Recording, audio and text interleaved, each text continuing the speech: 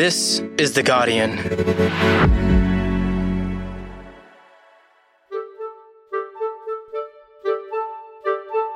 I'm Laura Murphy-Oates, coming to you from Gadigal Land. And this is The Full Story. We have a battle on our hands. The election is just around the corner. Dominic Perrottet and Chris Minns. They are both hard workers. The New South Wales state election is just over a month away, and voters face a choice between the Liberal Party, led by incumbent Dominic Perrottet. Limits change and you set them accordingly. Chris, running the state's finances in the economy is not like running a school tuck shop. Do we really have to take a lecture from you? And Labor, fronted by first-time challenger Chris Minns. You've racked up the biggest debt the state's ever seen, the biggest deficit the state's ever seen, the highest taxing jurisdiction in the country. We've now got... After a year where Liberal and Conservative governments have fallen one by one, and the New South Wales Liberal Party has made headlines for all the wrong reasons. New South Wales Premier Dominic Perrottet is fighting to contain the fallout from his Nazi costume confession. It's not. This is about a mistake that I made. They're hoping to convince voters to give them a fourth term. But the polls are tight, and New South Wales Labor says it's time for change. Today, could the New South Wales election spell the end of another Liberal government? It's Monday, the 20th of February.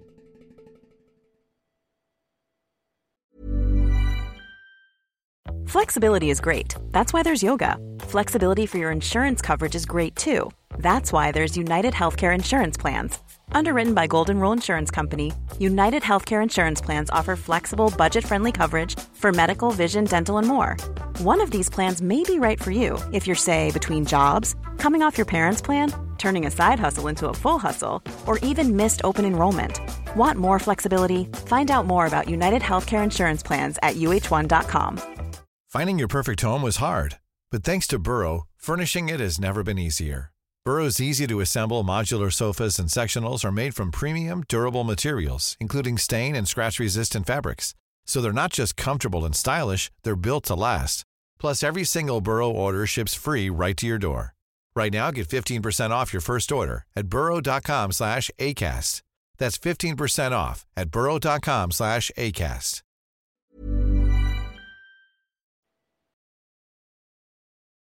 Michael McGowan, it's not been a good year for Conservative politics and the Liberal Party. They've lost elections on the state and the federal level. How significant is this election then in the broader national picture? Yeah, well, I mean, New South Wales is, along with Tasmania, the last territory or state in Australia with a sitting Liberal government. And Dominic Perrottet is really right now the most senior Liberal Party elected in government in Australia. Michael McGowan is the New South Wales state correspondent at Guardian Australia. New South Wales is obviously, it's the largest economy in Australia. It's an important state for them to hold. I mean, but obviously the Liberal Party, who were decimated at the federal election, are going to be looking at this election and thinking like, well, how bad is the damage to our brand right now?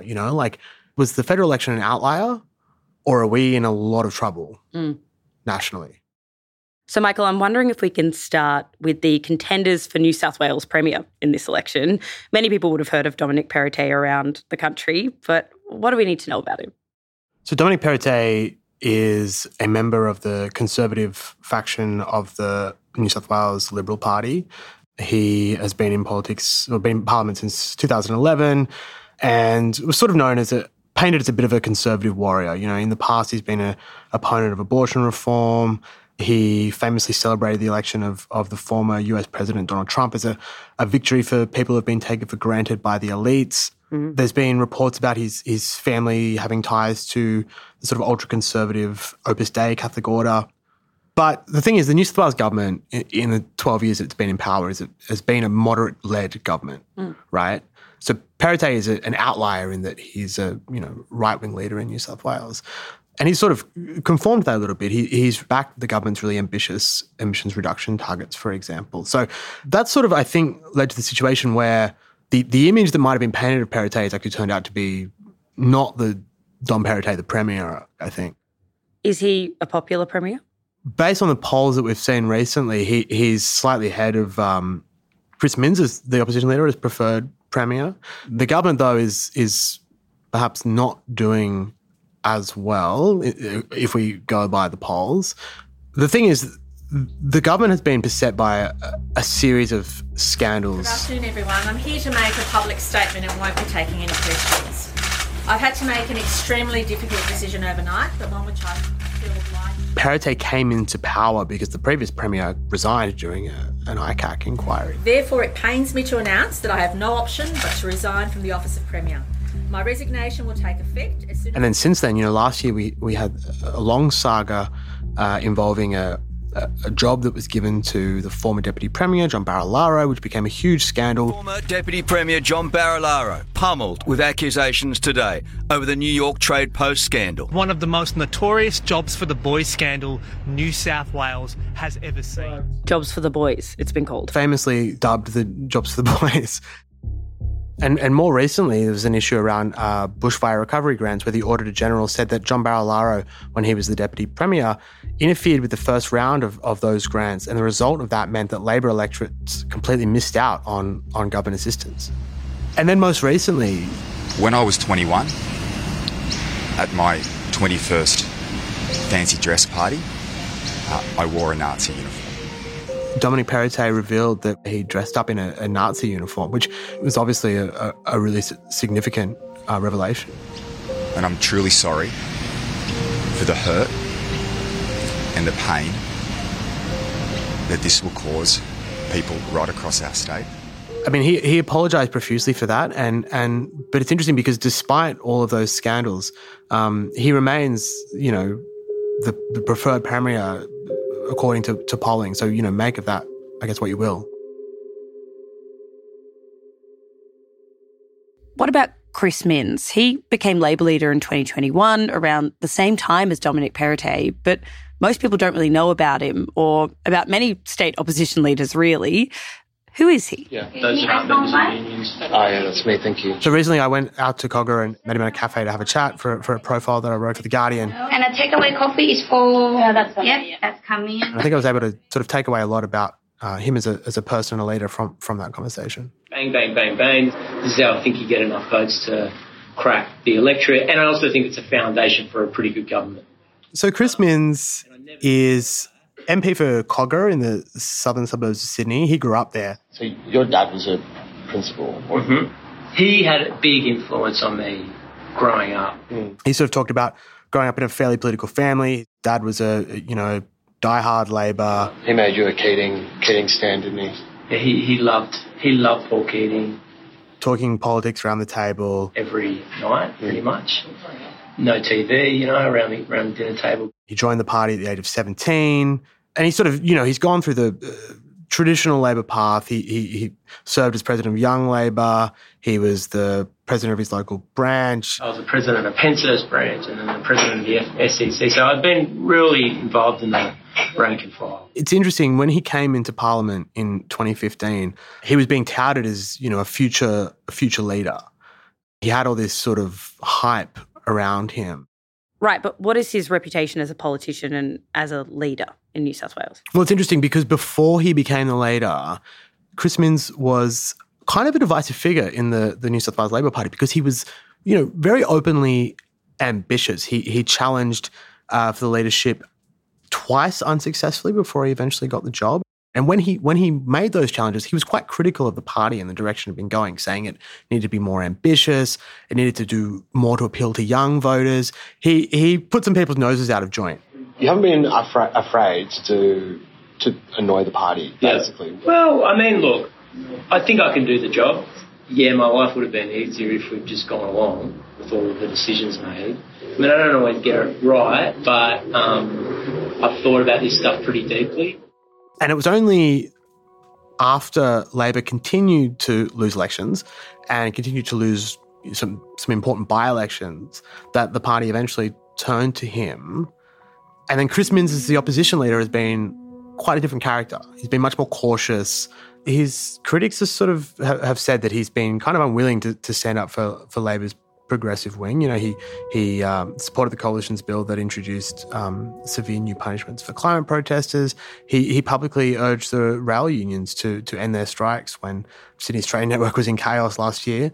But, he's pushed back against that suggestion and the suggestion that he's been sort of uninspiring in opposition. I don't know, do you accept that criticism, that you have been cautious, that you have been... I mean, look, no, I don't accept that we've been cautious. I mean, a lot of those decisions have been difficult for us internally in the party. He says that his platform is a genuine reflection of what he's hearing.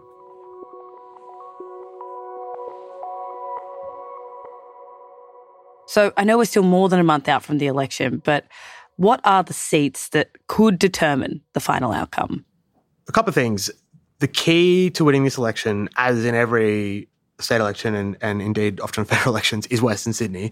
There are quite a few seats that are quite marginal that both the Labor needs to win, the Liberal Party is desperately trying to hang on to. And that's where Labor hopes the election will be won.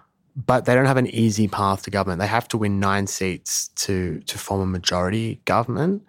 There aren't that many easy marginal seats for them to pick up. It's a challenging electoral board for them. What is Labor's strategy to try and win those 9 seats that they need? They've stuck to a very deliberately focused, narrow platform that's about the cost of living or cost of living relief. It's about services like health and education. And it's this really ultra-focused, we don't want to talk about anything other than health funding, education funding, cost of living. That's the message over and over and over again.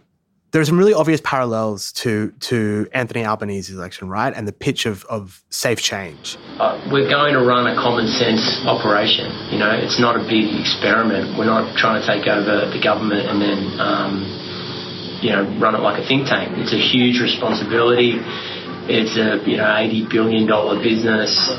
A lot of people rely on government services, and they want to make sure that if they do put Labor in power for the first time in 12 years, that we're a responsible show that is going to govern for everybody. And this is where the sort of modern Labor Party is going, right? It's progressive, sure, we'll be progressive, but not if that's going to cost us what we see as the political middle, right? The centre ground. That's where their focus is. And what about the Liberal Party? Yeah, so, the Liberal Party has a much tougher challenge in a way. This is a 12-year-old government, right? And they're asking for a 4th term in power. They need to hold on to basically all of their seats to hold government. They have no room to move. And they're sort of trying to speak out of both sides of their mouths when they're talking to different sections of the community. So in their sort of traditional Liberal Party heartland in the east and north of Sydney, which is where the Teals, did huge damage to the federal Liberal Party. They're talking about socially progressive issues, climate change, things like that. If you look to the western suburbs, the message is a little bit different. It's more about cost of living and I guess policies that they think will appeal to, the more blue-collar workers out in the West. Mm. And it can be kind of jarring because you can hear different messages coming on different days depending on where they are, but that's the line they need to walk. The other thing is that we are just hearing so many socially progressive policies coming out of the Liberal Party, which is not what we've become used to, at least on a federal level.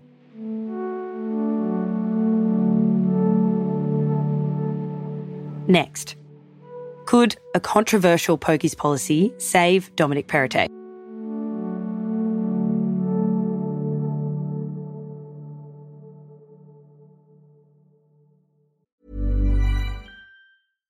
Ready to pop the question? The jewelers at BlueNile.com have got sparkle down to a science with beautiful lab-grown diamonds worthy of your most brilliant moments. Their lab-grown diamonds are independently graded and guaranteed identical to natural diamonds, and they're ready to ship to your door. Go to BlueNile.com and use promo code LISTEN to get $50 off your purchase of $500 or more. That's code LISTEN at BlueNile.com for $50 off. BlueNile.com, code LISTEN. Tired of ads barging into your favorite news podcasts? Good news. Ad-free listening is available on Amazon Music for all the music plus top podcasts included with your Prime membership. Stay up to date on everything newsworthy by downloading the Amazon Music app for free or go to amazon.com/news ad free. That's amazon.com/news ad free to catch up on the latest episodes without the ads. So Mick, before the break, we heard about the candidates and their strategies. I want to move on now to the policy. The most controversial policy announced so far is the Liberal Party crackdown on pokies, which has been praised by gambling reform advocates. Can you talk us through the substance of this? Yeah, so essentially bullet points, it's a $344 million plan that will turn poker machines in New South Wales cashless by the end of 2028. There are two kind of points to a cashless gaming system. For problem gambling, it's about trying to set limits on how much people are putting into poker machines by putting money on a card or limits on a card rather than sort of feeding endless cash through the machine. But it's also about combating money laundering. And at the moment, there is no way of really tracking how money is moved through clubs and pubs in New South Wales. That's compared to Labor, who have said that they'll do an expanded trial of cashless gaming, which would go over 500 machines and would have like an expert panel that would recommend or make recommendations about whether it should be rolled out more widely. This pokies policy has had ripple effects in federal politics as well. Albanese was recently asked in Question Time whether he would also seize the momentum for reform around pokies, but he said, this is an issue for the states, essentially. Is Perrottet kind of leaving Albanese in the dust here, and how unusual is that? That kind of goes to the weird dynamics of this election, where you have a coalition government that is kind of on the front foot on a lot of sort of, I guess what you would say is like socially progressive reforms, and a Labor Party that is being quite trepidatious about dipping its toe in the water. The funny thing about this whole debate is that many people within both the Liberal Party and Labor, more pointedly, don't think this issue is a vote winner necessarily.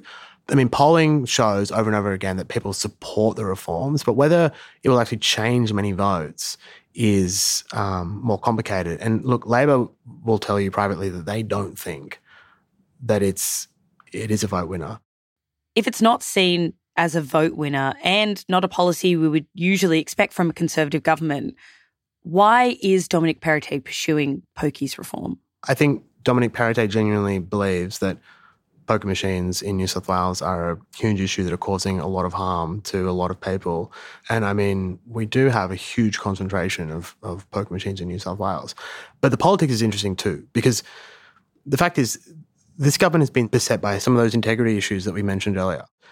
So in a way, by Dominic Perrottet standing up and being the sort of integrity guy who's going to push against the club's lobby, who's going to take this sort of like moral stand against this like scourge of our society, it's a kind of a way of resetting the narrative about what this government looks like and what they stand for. It sort of maybe gives a new sheen to this coalition government. Last week, the Liberals' socially progressive credentials were put to the test when Labor announced that they would ban gay conversion therapy, something that Dominic Perrottet is hesitant to say yes or no to. But the Liberal Party is trying hard to appeal to voters who might lean teal. What have they put on the table? So, I mean, late last year, they announced, ambitious new emissions reduction targets of 70% by 2035. They, at the last budget, announced sweeping changes to childcare policy. A lot of this is around, appealing to women voters, because the Liberal Party in New South Wales know that at the last federal election, it was women who, in the main, turned away from them. So things like, rebates for IVF that were also in the last budget, and there's schemes around encouraging more women onto boards, for example. It's really about the New South Wales government saying, we aren't the federal Liberal Party. Like, that has been like a huge part of the last 12 months in this government. The Liberal Party and the Labor Party are trying to sell themselves to Western Sydney voters, blue-collar voters across the state as well. How are they doing that? The Coalition's whole playbook, in the main, that's about cost of living measures. So, for example, very recently announced $250 rebates on energy bills. And the big one, though, I think it's more symbolic than anything else, is this plan to raise the wall of Warragamba Dam. So, for people outside of Sydney, Warragamba Dam, big dam in Sydney, supplies most of the city's drinking water. There's also been a lot of issues about flooding in Western Sydney because of a history of developing on the floodplain. The Coalition government wants to raise the wall substantially to it says stop the risk of flooding in the Nepean Valley. But a lot of experts say that doing that would have really huge consequences for the environment and for Indigenous heritage in that area. But when it comes to Western Sydney, all the government's sort of like progressive, feel-good, where like socially nice stuff kind of dissipates a little bit, right? Dominic Perrottet said last year, literally, people before plants. That's the quote. And what policies has Labor put forward to win these voters in Western Sydney? So, like, Labor's whole pitch is about services, right? It's about health funding, education funding. We know there's a teacher shortage, so we'll fund more teachers. We know there's a healthcare workers shortage, we'll fund more nurses. There's a little bit of a lack of detail in a lot of that because a lot of states have staff shortages in their health and education systems, and it's not totally clear how they will address that. On things like cost of living, so the opposition says that they'll waive stamp duty, properties up to $800,000 and increase concessions up to $1 million. But they've been really determined to stay on message. State politics is about service delivery, right? And that's what they want to talk about, services. Even with this focused messaging that you've mentioned, Labor does have an uphill battle to come out of opposition after 12 years. What kind of weak points are they hitting the Liberal Party on? Yeah, so there's the integrity thing that I mentioned before, but also this sort of legacy of privatisation of this government over the past 12 years. The Coalition's whole playbook over the last 12 years has been sell public assets, use the income from those public assets to pay for really big infrastructure projects like WestConnex and the Sydney Metro rail line, right? That's proved really popular, but it's meant, A, that the state's revenue is maybe not in the best shape, but maybe more importantly, the upshot is that people now end up paying quite a lot of money in tolls, for example, on privately owned roads. So Labor are now running on this, we won't privatise any further public assets, and hope that that's a vote winner for them. The Coalition, though, is also using that to hit them because they're saying, well, how are you going to build anything? As you've mentioned, Perrottet does not have the unpopularity of Scott Morrison, and his party are heading into this election as a party in power, unlike the fairly dysfunctional Victorian Liberal Party, who were pitted against the popularity of Daniel Andrews as well. Can he buck this national trend, this decline of the Liberal Party we're seeing around the country?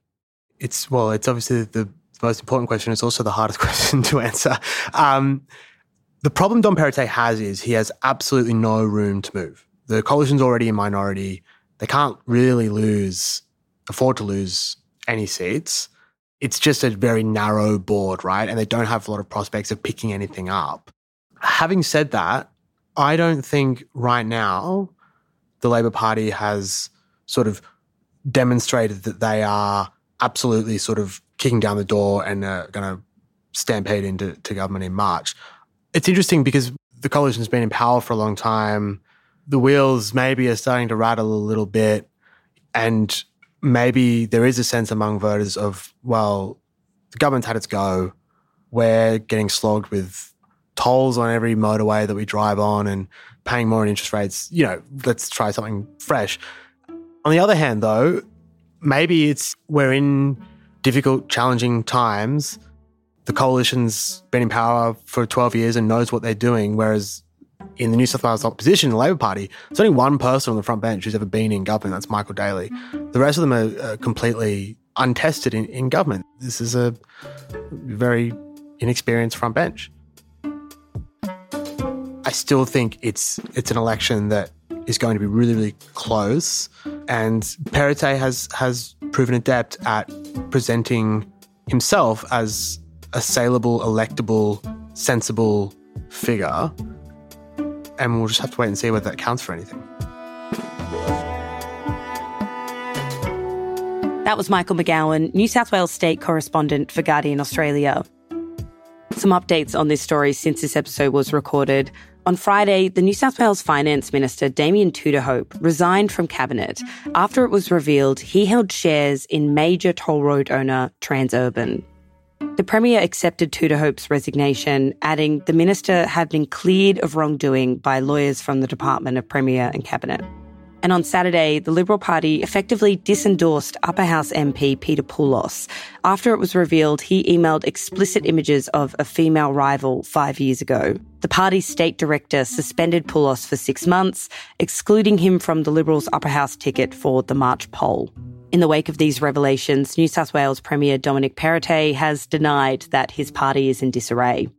For more on these stories and what it means for the New South Wales election, head to theguardian.com. This episode was produced by Alison Chan and Joe Koning, who also did the sound design and mixing. Theme music by Joe Koning. The executive producers of this episode are me, Laura Murphy-Oates, and Miles Martignoni. Thanks for listening, and we'll be back tomorrow.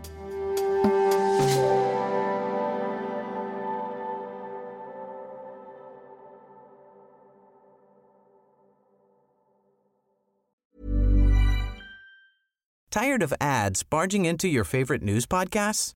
Good news. Ad-free listening is available on Amazon Music for all the music plus top podcasts included with your Prime membership. Stay up to date on everything newsworthy by downloading the Amazon Music app for free or go to amazon.com/news ad free. That's amazon.com/news ad free to catch up on the latest episodes without the ads. Join us today during the Jeep Celebration event. Right now, get 20% below MSRP for an average of $15,178 under MSRP on the purchase of a 2023 Jeep Grand Cherokee Overland 4xE or Summit 4xE. Not compatible with lease offers or with any other consumer incentive offers. $15,178 average based on 20% below average MSRP from all 2023 Grand Cherokee Overland 4xE and Summit 4xE models in dealer stock. Residency restrictions apply. Take retail delivery from dealer stock by 4/1. Jeep is a registered trademark.